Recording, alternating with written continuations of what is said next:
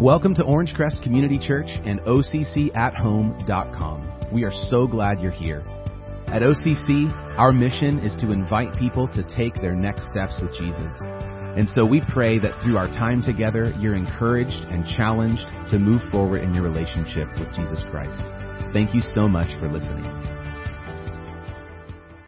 Welcome to Orangecrest Community Church. My name is Josh De La Rosa, and today we're going to launch a new series of messages for 3 weeks. We're going to be wrestling through this question right here.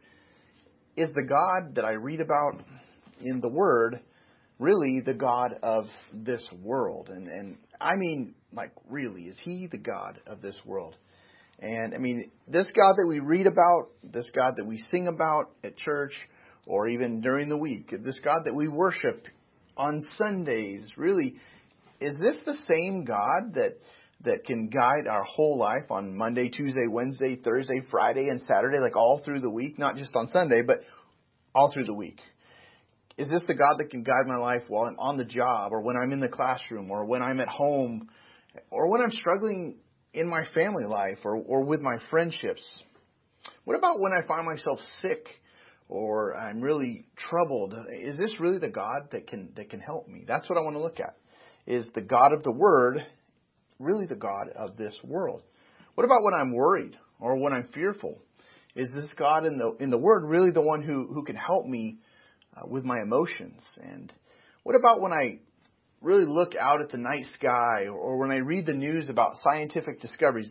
Is this God that I read about in the early part of the Bible, in the beginning of the Bible, in the book of Genesis, is this the one who really did speak the universe into existence like Genesis reveals?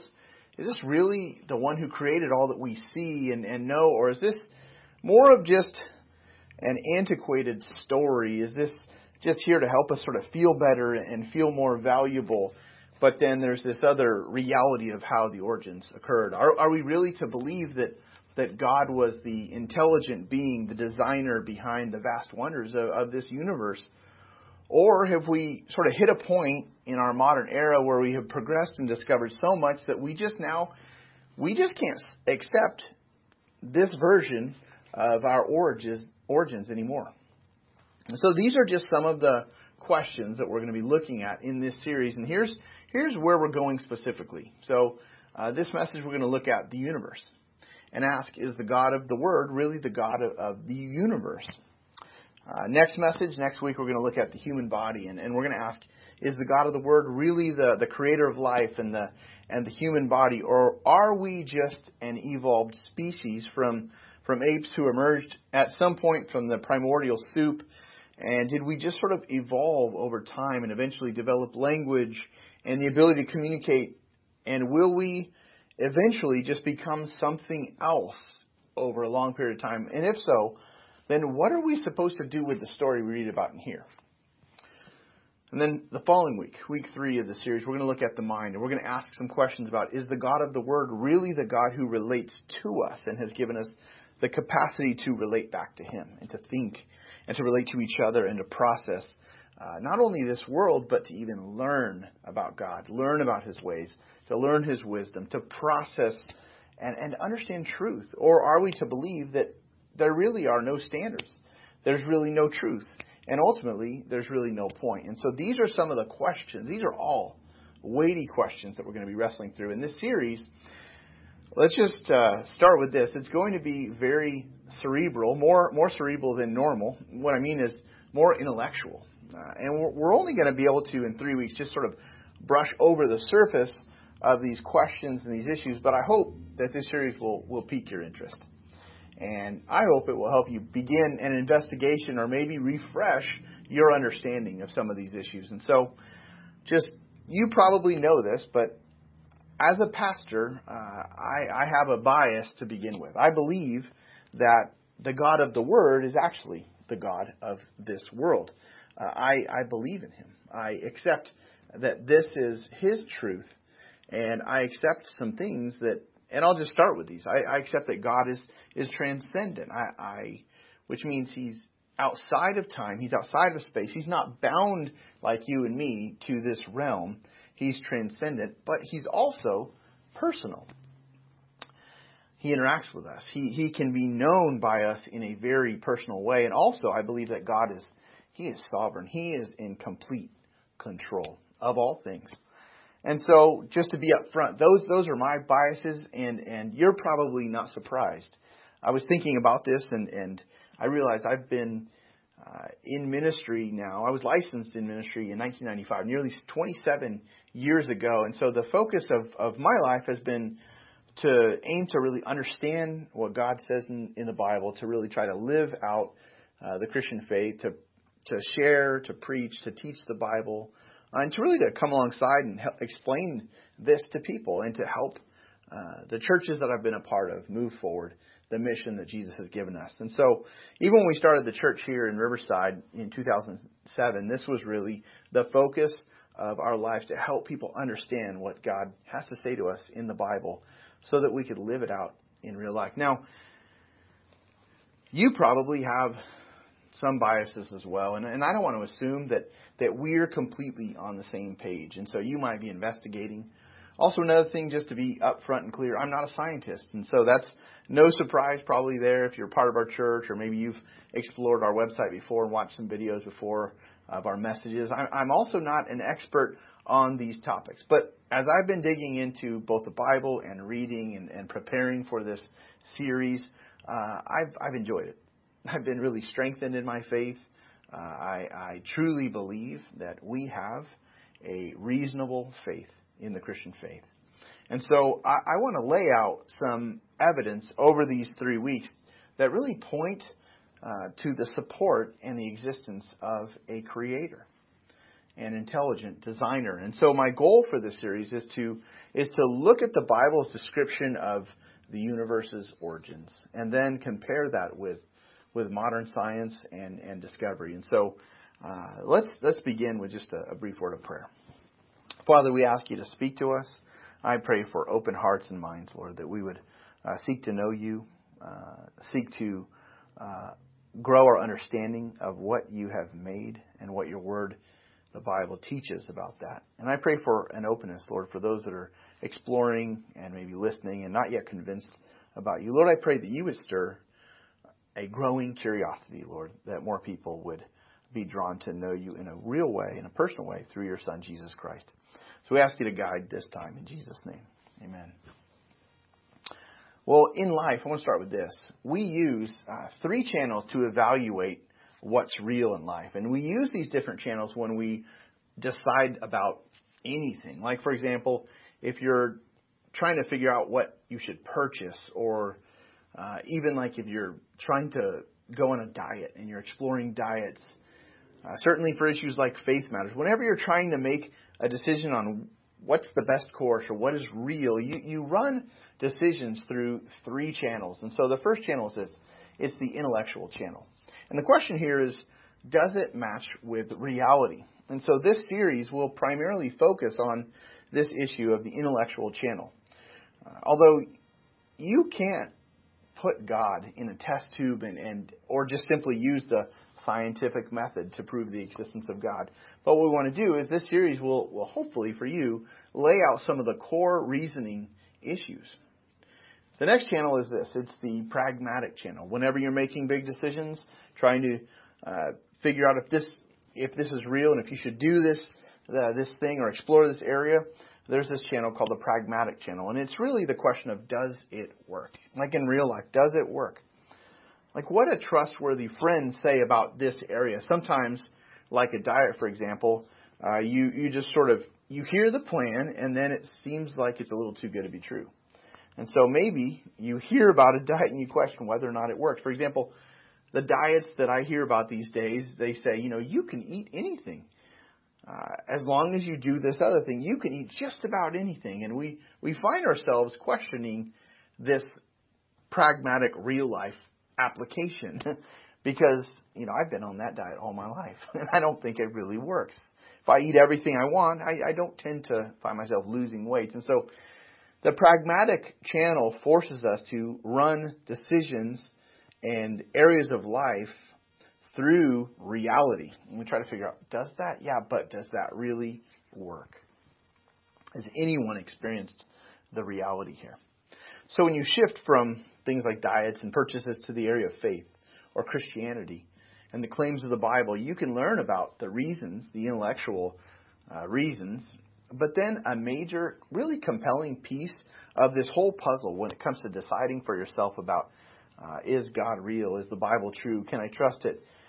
One of the big pragmatic channels that you run these questions through is, do I know any real Christians? Like, is this making a difference in real life? Does this bring them real change? And so if you find that you've met some real Christians, you see a different type of life in them, then that reinforces the intellectual channel. Now, here's the final channel that we use to evaluate what's real. We call this the emotional channel. And it's really, the question is, how do I feel about this? And here in America, this seems to be the channel that matters most. But the other channels actually matter as well. If our feelings, however, are being pulled in a direction, for some people, it is extremely difficult to go against our feelings. Now, since I've laid out those channels, I guess another question is, why does this topic even matter? Does it even matter? I mean, wouldn't it be okay if I just sort of left God and the Bible in the Sunday box? Does it really hurt anyone to just sort of participate in their church, to practice this tradition on Sundays alone for an hour, maybe for 2 hours in a small group in the middle of the week, but then deny the reality of what the Bible says the rest of the time, and for the most part, in all other areas of our lives? Does it really matter? Well, I think it does. I think it matters to really wrestle through these questions, because the God of the Word, He said some things that really highlight this issue, highlighting that He thinks it really matters the way that we see Him and relate to Him. For example, God's Word, the Bible, says this. Exodus chapter 20, verses 1 through 5 reads this. It says, "Then God spoke all these words." And this is God speaking to His people, the Israelites. Chapter 20, verse 2 reads, "I am the Lord your God who brought you out of the land of Egypt, out of the place of slavery. Do not have other gods besides me. Do not make an idol for yourself, whether in the shape of anything in the heavens above or on the earth below or in the waters under the earth. Do not bow in worship to them, and do not serve them. For I, the Lord your God, am a jealous God." So does it matter if I just sort of believe, well, God is just the God of Sundays. He's the God of the Word, and primarily we restrict Him to Sundays. Well, God thinks it matters that we expand that thinking and application beyond Sundays. He says, I am a jealous God. Don't make any idols for yourself. Don't have any other gods besides me. And this flows through all of the Bible. In fact, Jesus, and the Bible's claim is that Jesus is God who came to the earth. He is God in a bod. He is God who took on flesh. And Jesus said this in Matthew chapter 6.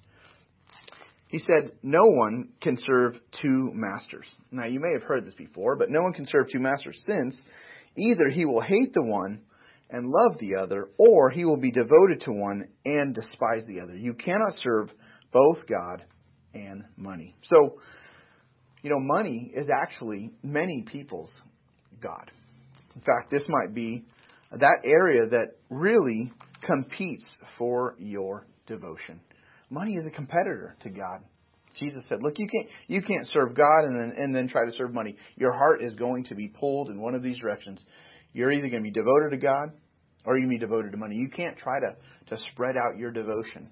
So there are these other competitors, other gods of this world. Jesus later, he said in Matthew 6:33, he said to seek first the kingdom of God. He places this high value and emphasis and priority on seeking first the kingdom of God and His righteousness.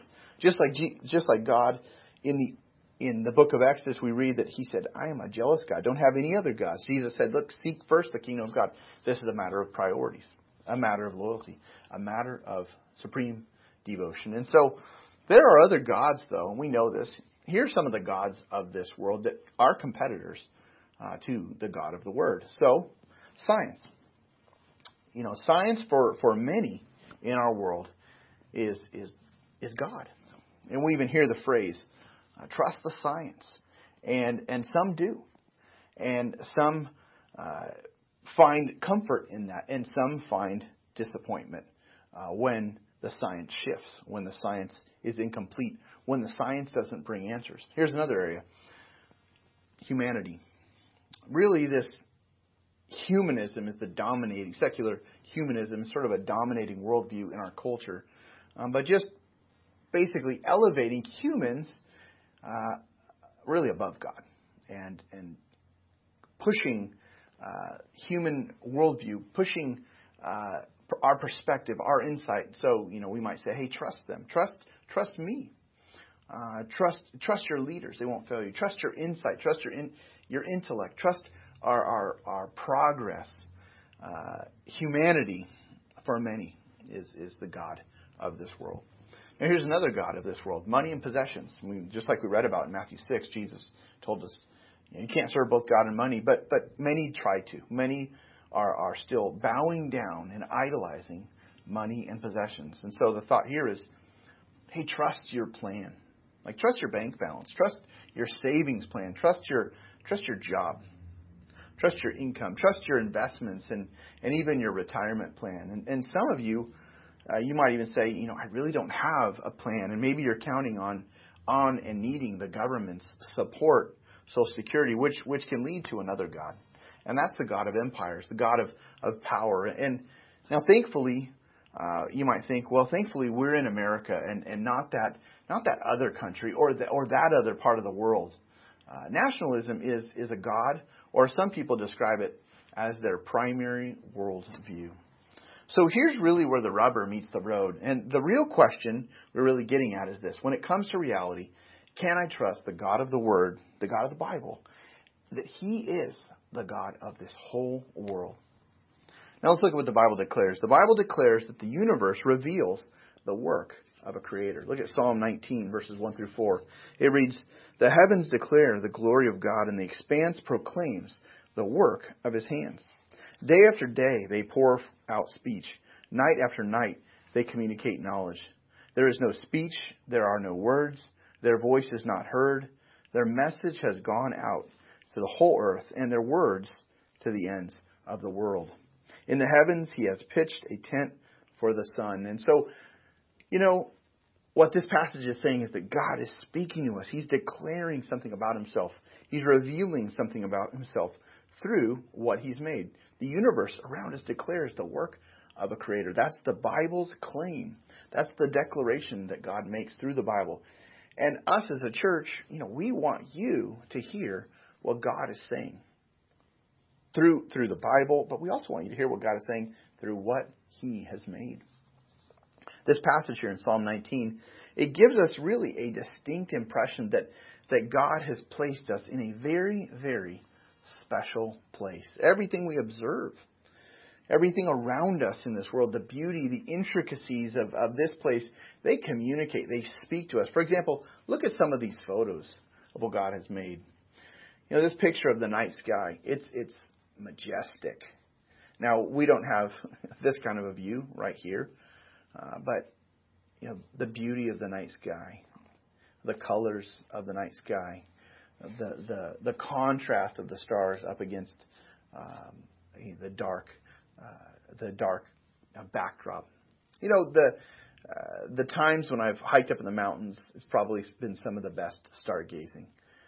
Seeing the sunsets up there, seeing the brilliance of what God has made in the stars, in the heavens. It's amazing. Or look at this picture of the fall colors. It's like a painting, just seeing all the brilliance, all the colors. Again, some of the contrast, and just thinking through the handiwork of God as He made. The Scripture in Genesis declares, God making the stars, the sun, the moon, that He made vegetation. We see things like this, and God is trying to reveal some things to us about His character, about who He is, about His creativity. Look at this next picture of this lush green forest, and you see again just the signs of refreshment, the signs of covering, the signs of protection. I mean, the shelter. There are many creatures and animals that take shelter under these, and it almost looks like otherworldly to look at some of the pictures of what you might find just looking at the creation. Or here's a picture of the Northern Lights. Again, just wow, just brilliant, breathtaking images of the sky. And then here's another picture of one of my favorite scenes of creation is the ocean.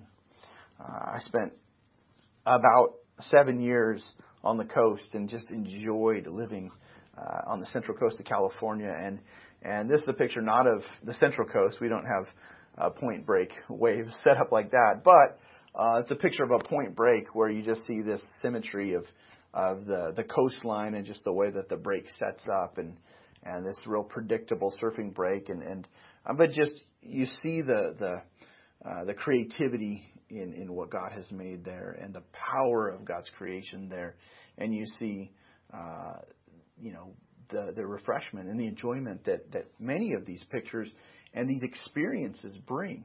God reveals something to us about himself as the creator. And there's something about just traveling out into nature, whether during the day or in the late hours of the night, where we just sort of look up and we have this experience of awe and wonder. And even the father of astronomy, Nicholas Copernicus, he discovered that it's not all about us here on planet Earth. And so he discovered that everything doesn't revolve around our planet, but it revolves around the sun. We revolve around the sun. And so now Copernicus, here's an image of him. He was a theist. He believed in God. Here's what he said. He said, the mechanism of the universe wrought for us by a supremely good and orderly creator.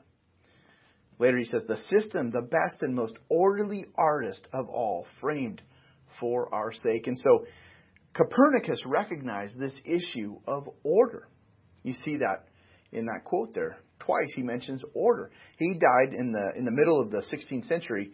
And even back then, over 400 years ago, he could observe this order as he looked up in the night sky. And he recognized we have an orderly creator, an orderly artist, he calls God. He recognized there's purpose, there's intention that was required. I want you to pause for a moment. And can you think of anything that doesn't have order embedded into it?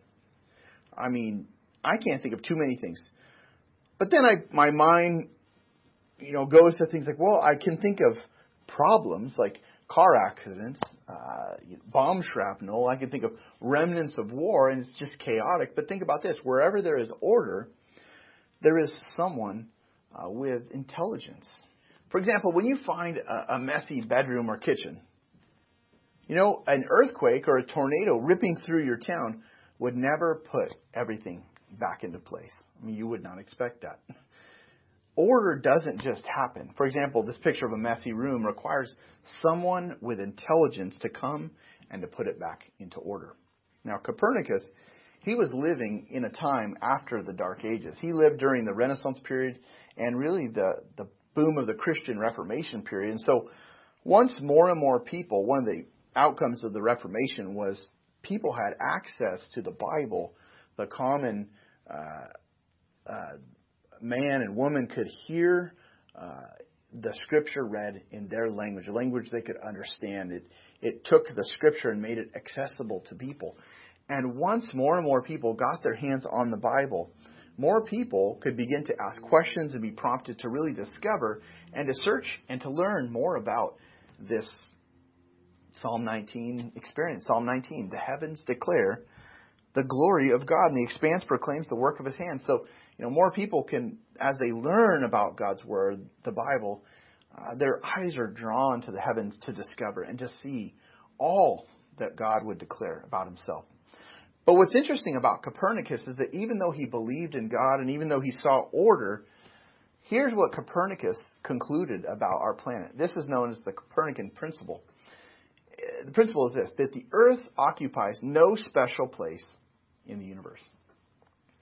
Now, Copernicus, he didn't have the advantages of modern science, and that's why he concluded that the earth, it doesn't occupy a special place. He didn't have the understanding we have now about the position of the earth in our solar system.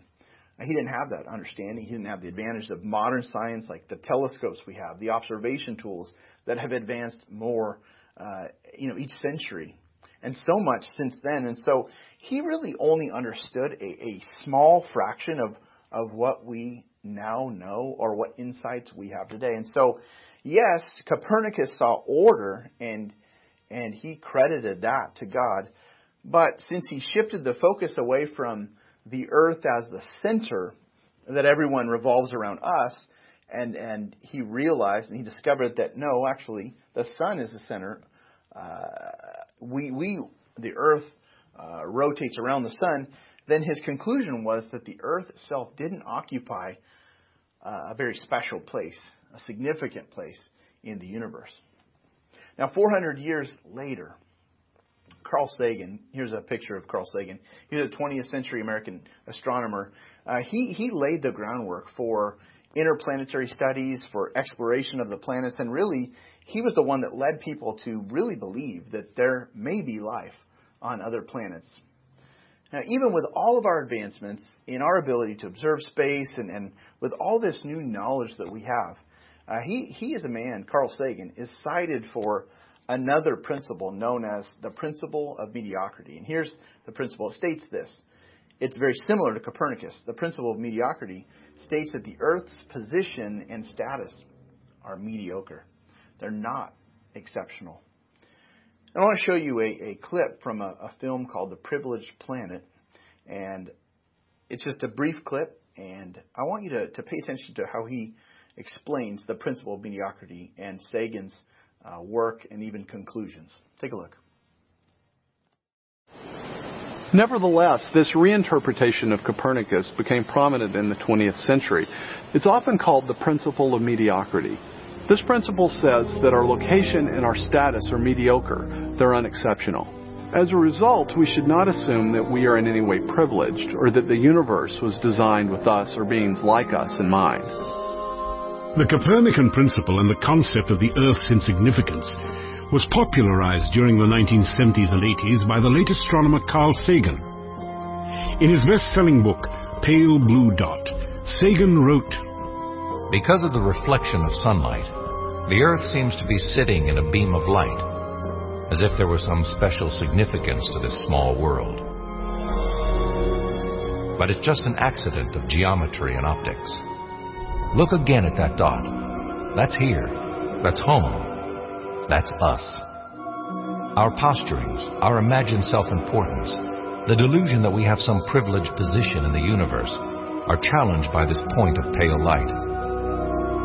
Our planet is a lonely speck in the great enveloping cosmic dark."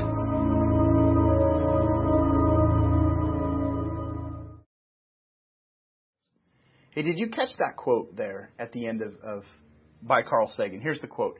"Our planet is a lonely speck in the great enveloping cosmic dark." And what he's saying is, hey, we're on this pale blue dot. And according to Sagan, and really most scientists, there's this belief that us here on Earth, we aren't all that special. And in fact, once we break out and venture out further and further beyond Earth, once we head deeper into the universe, the idea is that we'll likely discover just how ordinary we really are. He just says, you're just this lonely speck, this pale blue dot. Now, I don't know about you, but doesn't that just make you feel small and insignificant? Now, here's the problem. Scientific discoveries continue to show and really challenge these ideas. Discoveries continue to highlight that our planet Earth, is actually unique. It is exceptional. But still, these two principles, the Copernican principle and the principle of mediocrity, together these two principles form the backdrop for the naturalistic worldview that is really held by most of the scientific community. And the worldview is this. There is no room for supernatural intervention. There's no room. The prevailing belief in our day and age, it really taught since the 1960s, is that if it can't be explained by or using scientific principles or laws, then it can't be true. They make no room for the existence of God. And I was and maybe some of you were as well. I was public school educated, except for from kindergarten to second grade. I was in private school, and then I was in public school from third grade all the way through high school. And it was Big Bang and evolution. That was what was taught. And so, although I was taught in church that God created the world through His words and His commands, I read about that in the book of Genesis, I was taught that. But then I was also taught that in the real world and in the classroom, and according to the professors that I thought were pretty impressive and qualified, I was taught in the real world that the creation account, the biblical creation account, was sort of more of a fable, just a tale, like other tales that we read about, fairy tales even. In fact, Carl Sagan is famously quoted by saying this. He said, "You can't convince a believer of anything, for their belief is not based on evidence. It's based on a deep-seated need to believe." Now, it's an interesting quote, isn't it? You know, that we just need this to be true. We need this story to be true. But I think, and many would challenge that and say that Sagan and that the scientific community are really the ones grasping to believe what they believe. For example, the Big Bang or Darwinian evolution, these ideas which are taught in our schools as fact, and really they seep through our movies, through our media. These are the dominating ideas in our culture. These theories, though, have evolved. They've been refined. And as we'll look at next week, when we look at more of the theory of evolution next week, many atheistic scientists now are questioning whether or not those theories provide a reliable answer for the issue of origins. And people, not just those who believe the creation story, are looking to poke holes in Darwinian evolution, but now you have atheistic scientists that are finding the holes and saying, we need to take another look at this. We need to look for a better explanation of the origins, because this is not sufficient. And so there are more people poking holes in really what was sacred and that you could not challenge in the past. And so we're going to come back to that next time. We'll look more at that. But the Bible also declares this, that God has set the heavens in place. God has fixed the heavens in place. So when you look up and when you take in the night sky and when you see the heavens, the Bible declares that this was by design and this was by intention. So look at Psalm chapter 8, verse 3. The psalmist writes, "When I observe your heavens, the work of your fingers, the moon and the stars, which you set in place." The Bible teaching is that the specific aspects of the heavens are far from random chance or just fortune, luck. I mean, the psalmist says this was God's work. This was God's intention to set the heavens in place. And I would say the perfect place. Look at verse 4. "What is a human being that you remember him? A son of man that you look after him. You made him little less than God and crowned him with glory and honor." And so Copernicus, he believed that and other scientists, even astronomers and those who were trying to discover more, that they were trying to, as they studied, they were trying to discover the mind of God. They were trying to learn more about Him. Now, we do have reasons, and this passage in Psalm gives us reasons for humility.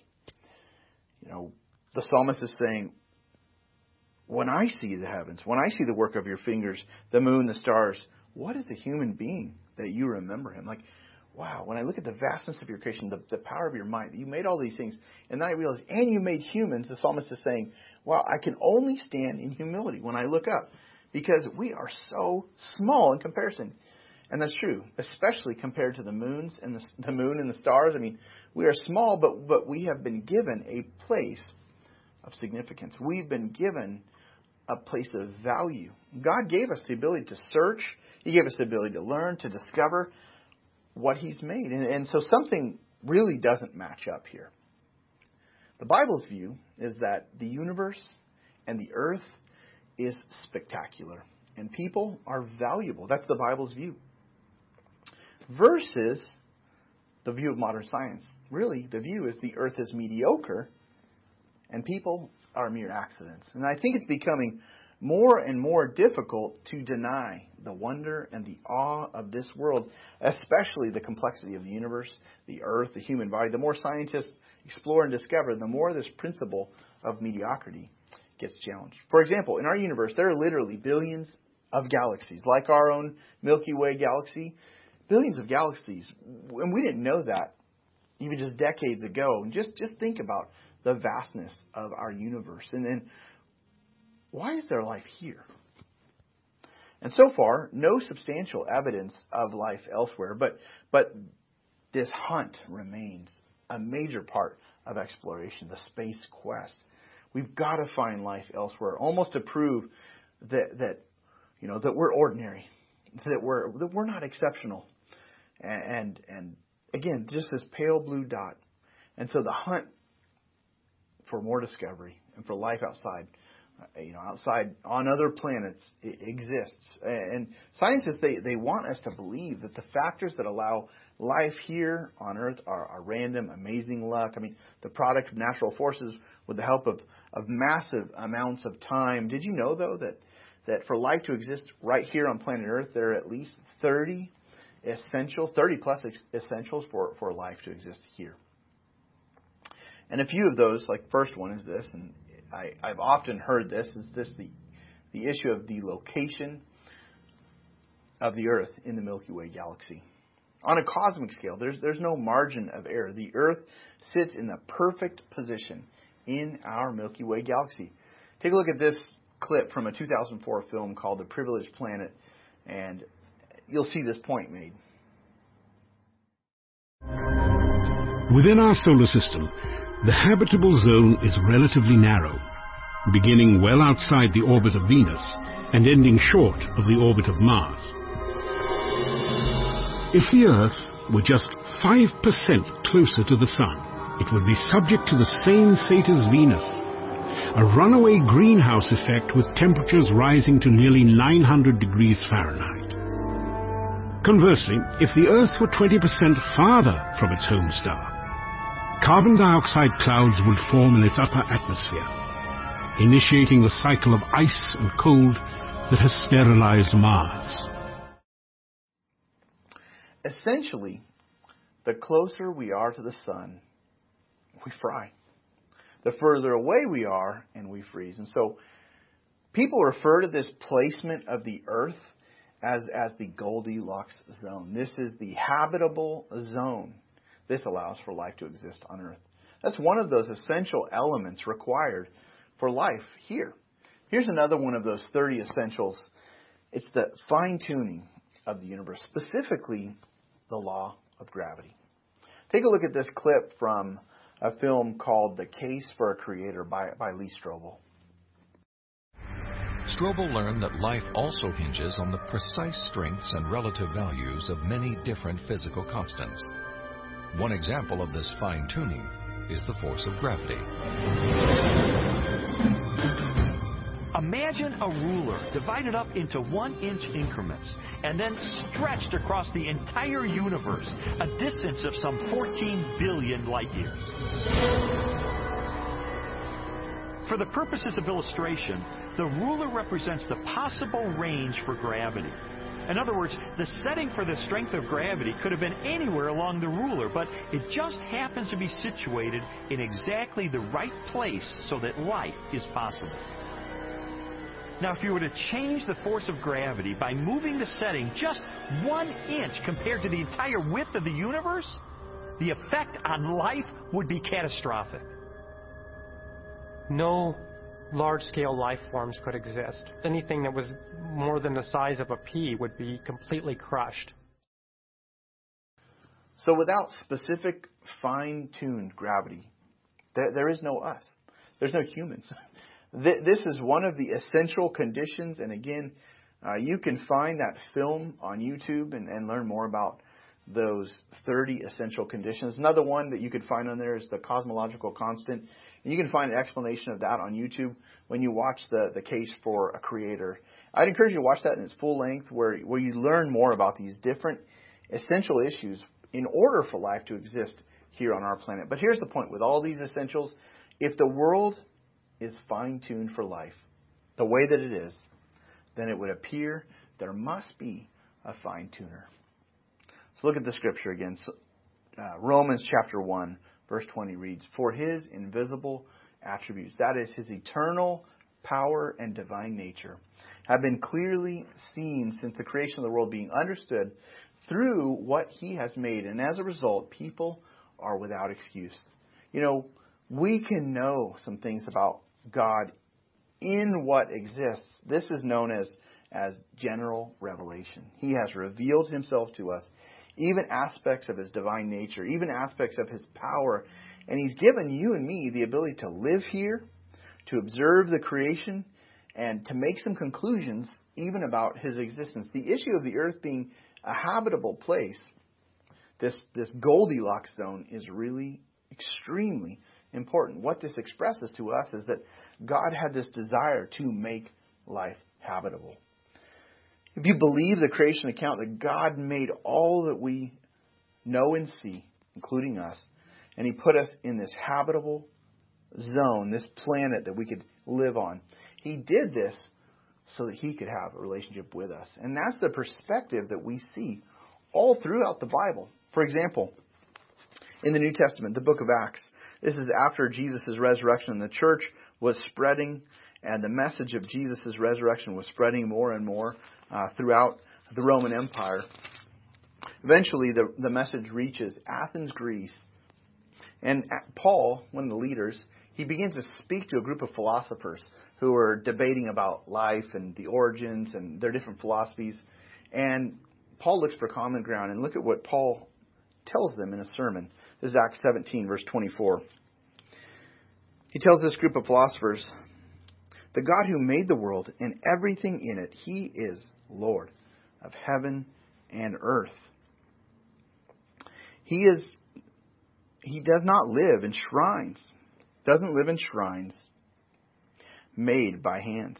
Essentially, this expresses an idea known as God's transcendence. He is outside of and beyond our realm. He is not bound by our time constraints. He's not bound by the conditions of our realm or our experience. He's the one that made the world. He made everything in it. He doesn't live in shrines made by hands. He's not contained in that way. He's transcendent. Verse 25, Paul states, "Neither is he served by human hands as though he needed anything, since he himself gives everyone life and breath and all things." So he's different than human rulers. Verse 26, "From one man," this is Adam, a reference to Adam, the creation in Genesis 1 and 2, "from one man he has made every nationality to live over the whole earth, and has determined their appointed times and the boundaries of where they live." He did this, and this is Adam and Eve and their descendants. They spread across the planet over time.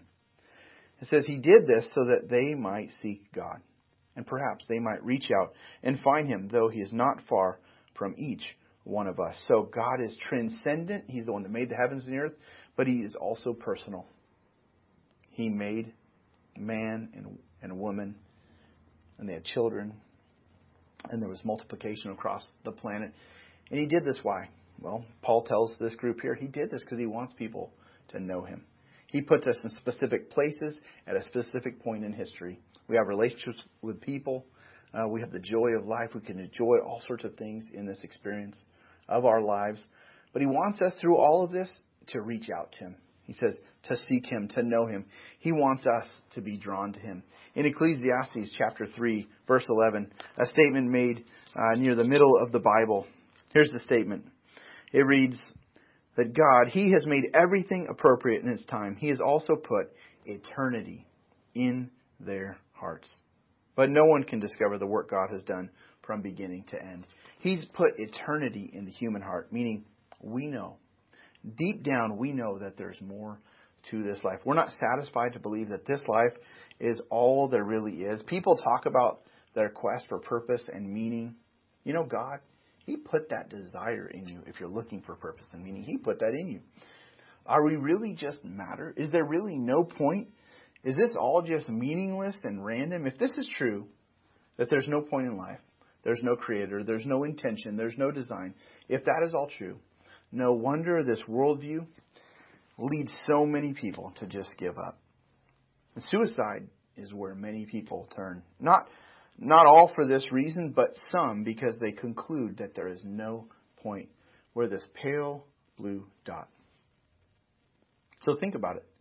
The habitable zone, our galaxy is in the precise place for life to exist and in the precise place for discovery, meaning there's really nothing blocking our view to the heavens. We can look beyond the earth and discover more. We can see into the universe.